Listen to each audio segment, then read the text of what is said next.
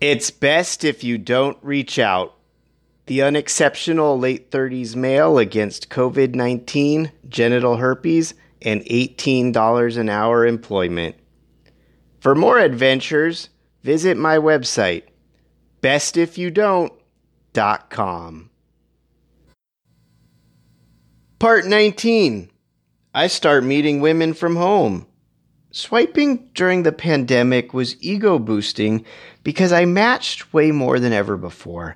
I usually cast a wide net to capture matches several years older than me, but with sex-starved pandemic women, I could streamline my search to my age and significantly younger. I matched with many college students, which led to incredibly sexy conversations and an accumulation of seductive photos. Unfortunately, these conversations fizzled out fast when I said I wasn't willing to meet in the throes of COVID-19. I thought I was ready, but maybe I wasn't. I really just wanted to replace my sunrise coffee chats. The college-aged women would insult me, accuse me of being gay, and then unmatch as quickly as they had sent their steamy media. I turned the age filter back up and matched with two unique women, Scout and Kasumi. Scout was a 40-year-old woman whose body was stunning beyond words. I didn't get a good look at her face right away because she sent two styles of pictures. She sent nudes with her head cropped off and highly filtered face photos with animal ears. She spoke very disparagingly of herself, but I convinced her to send an unfiltered portrait. Turns out Scout was a normal, attractive woman. I suppose she was self-conscious of a crooked smile and wrinkles exacerbated by smoking, but nothing compared to what cigarettes had done to Tammy. I was really happy with Scout. And after she was comfortable with me, we did lots of video chats. Unlike my sunrise coffee chats, Scout tended to call at night. She started our first video chat with a cigarette outside, then she propped her phone up in her bedroom and got naked on her mattress. She asked me, "Am I blowing your mind right now?" Video calls from Scout became frequent, and I at times felt overwhelmed. If I just didn't answer, she'd text me to either ask when I would be available or if something was wrong. I wanted to stem back the video chats, but again, Scout was nice and fulfilling a need. Scout was in a similar line of work as me, or at least when I'm employed, but still meeting with little children from her caseload. Despite COVID, she was still visiting in-person daycare and providing hands-on behavior coaching. She said what she liked about me was that I was nice compared to the men that abuse her. What? Apparently, she met up with lots of men who only wanted to have sex in their cars while parked on her street, and, surprise, that never led to anything meaningful. I couldn't climb inside Scout's head, but to me, simply not meeting men like that would be an easy filter. Still, she constantly referred to herself as a slut, and then footnoted that she hoped to meet somebody nice. Finally, Scout pushed for an in-person meeting between us. She knew my hesitancy and procured a negative COVID test in advance of my protestations. She wanted to come to my apartment, with which she was already familiar from video chatting, after she got off work the next Friday. She proposed a sleepover date at my place, which should include baking me a cheesecake, wearing an outfit I would request in advance, and then staying up all night playing my old school video games. I mean, for real, that sounded like a hell of a deal. Scout was a dream. I just didn't want her bringing COVID into my life after I had successfully avoided infection for so long. Sure, she was negative now, but that test is only as meaningful as the day it was printed. Scout still had to visit daycare until Friday.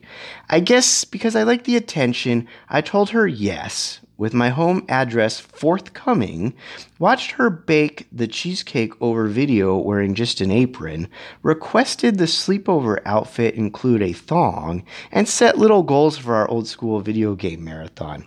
I did all this knowing I would wake up Friday morning and cancel. I did feel guilty leading her on, and guiltier yet when she told me she went shopping for a thong since she didn't normally wear them.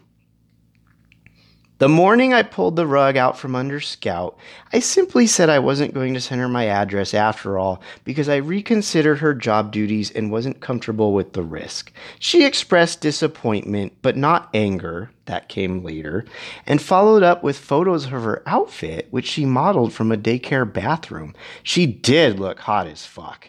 She also teased that I would not see the thong, and then later complained that she was even stuck wearing the thong. Scout video called me that night, as usual, just to chat as we normally would, but she peppered the conversation with questions about whether there was anything she could do to make me comfortable with the risk. She even proposed we could wear masks during our intended sleepover date. This is when I decided to engage in a lie that might turn me on. I decided to tell Scout that while I was scared of catching COVID because she works with children and meets men in parking lots, the real reason I psyched myself out of letting her spend the night was because I was sexually inexperienced. In fact, I was still a virgin. "What? That's not true," exclaimed Scout. She continued in disbelief. "How is that possible?" My heart raced in our most recent video chat leading up to this moment. She showed me her breasts, rubbed them, and asked me what I would be doing if we were in the middle of our missed sleepover date. That's when I blurted out that I had never had sex before. She was stunned, asked her follow-up questions, thought over my answers, then concluded, yes, I should have figured it out. I'm a sure thing, and no man who is sexually active would pass me up. I quizzically wondered if my feelings about not wanting to catch COVID were so unusual that no other man would choose risk avoidance. But it's also really hard from the waves of humiliation washing over me now that my sexy friend thought I was painfully unlaid. Scout got super reassuring, thanked me for being brave enough to tell her the truth, and insisted that she wanted to help me. I got really, really hard. Scout asked if I would show her my penis, and I obliged. She squealed over my beautiful erection. She told me I only lacked confidence and initiative. Scout was so compassionate about this embarrassing development that I felt guilty for lying to her, but also really, really, really hard. I wanted to come clean to Scout, but the video chats continued, and she doubled down on sex coaching me. Scout said she would answer any question, so I submitted a series of absurd inquiries and always got off on her careful explanations. I asked if men having sex in porn yell, "You're so hot," because the friction from thrusting continues to heat the woman's vaginas, like starting a campfire by rubbing sticks together, to the point where they can no longer continue to avoid a burn. She told me no, that couldn't happen due to natural lubrication.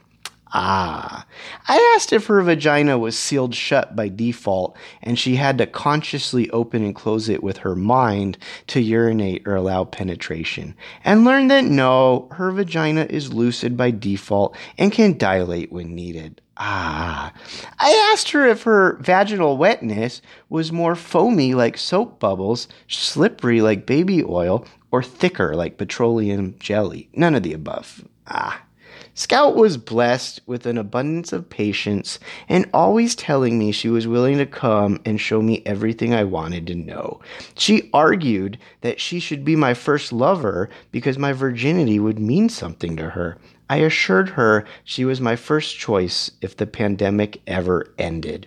Scout finally proposed a compromise. She said my sexual education was imperative to her and that she was sending me a sex toy. She was sending me a vagina sleeve. Scout said she would send me a male masturbator so I could experience a facsimile of sex, and then when the pandemic ended, we would finally schedule our sleepover date. I would finally experience, as she put it, the real thing.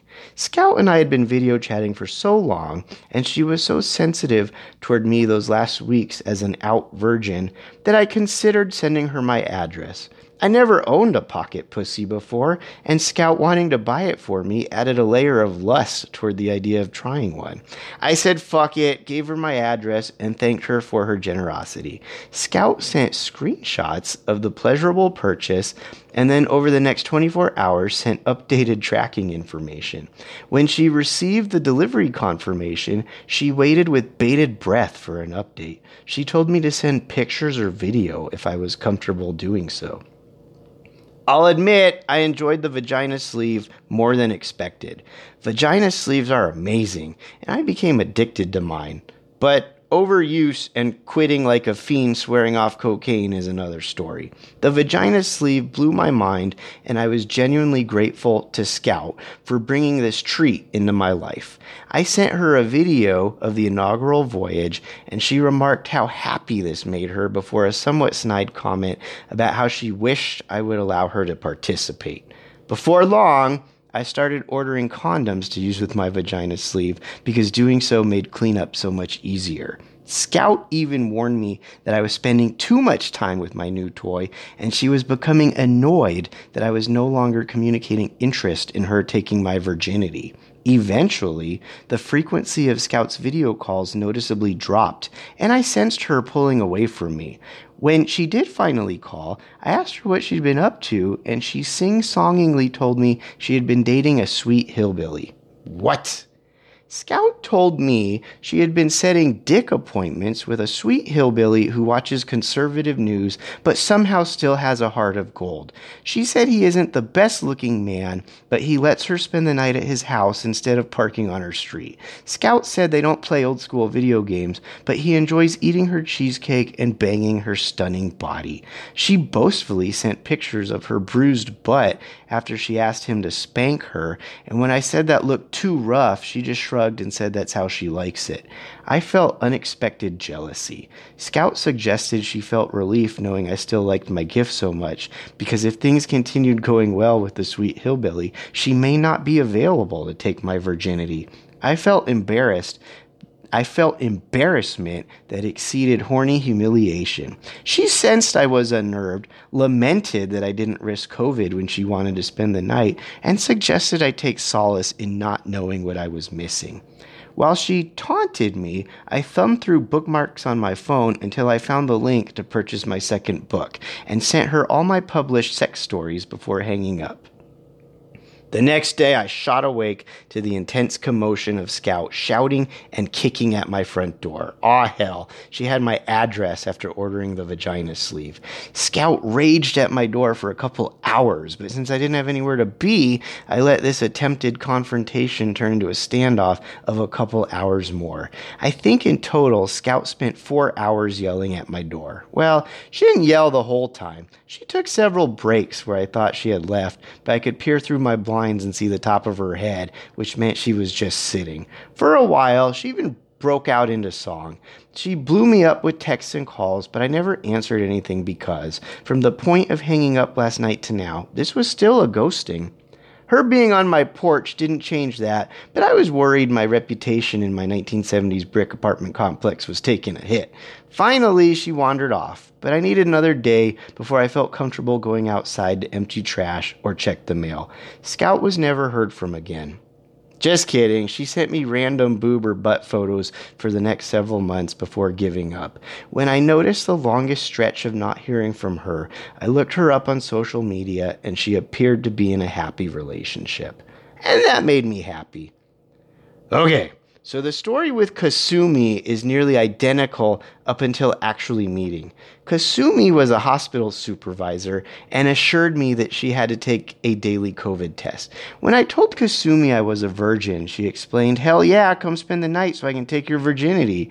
After so many months of carefully participating in the partial lockdown, I figured I could go spend the night with a sexy hospital supervisor who had to test negative every 24 hours. Plus, I hadn't been with an Asian woman before, so I went to Kasumi's huge house, hospital supervisor money, and she immediately told me to dress into my pajamas for bed. When I climbed into Kasumi's ridiculously tall bed, she straddled me and yelled, "Ready for me to take your virginity?" And she did, enthusiastically. She was amazing. And I realize no woman now is ever going to provide the sustained virginity shaming I received as an awkward teenager because I had grown into myself too much. That good humiliation is no longer within reach. For a few more times, sex with Kasumi stayed very fun. I'd wake up at her house alone because of her important job and shower with her hundreds of expensive shampoos and creams. But then something weird happened. Kasumi, despite being a hospital supervisor, started talking hillbilly nonsense about COVID being a fake, overblown threat that everybody is scared of for no reason. She even talked about dodging half her COVID tests because she didn't believe the virus could hurt her. Apparently, all those deaths had other explanations. Eventually, I lost the ability to get hard for her. So when I woke up one morning to Kasumi having left me my own house key, I responded with a treasure map to help her find where I buried it outside. I went back into hiding for the rest of the summer.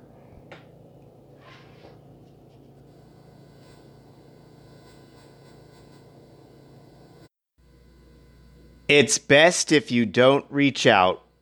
The unexceptional late 30s male against COVID-19, genital herpes, and $18 an hour employment. For more adventures, visit my website, bestifyoudon't.com.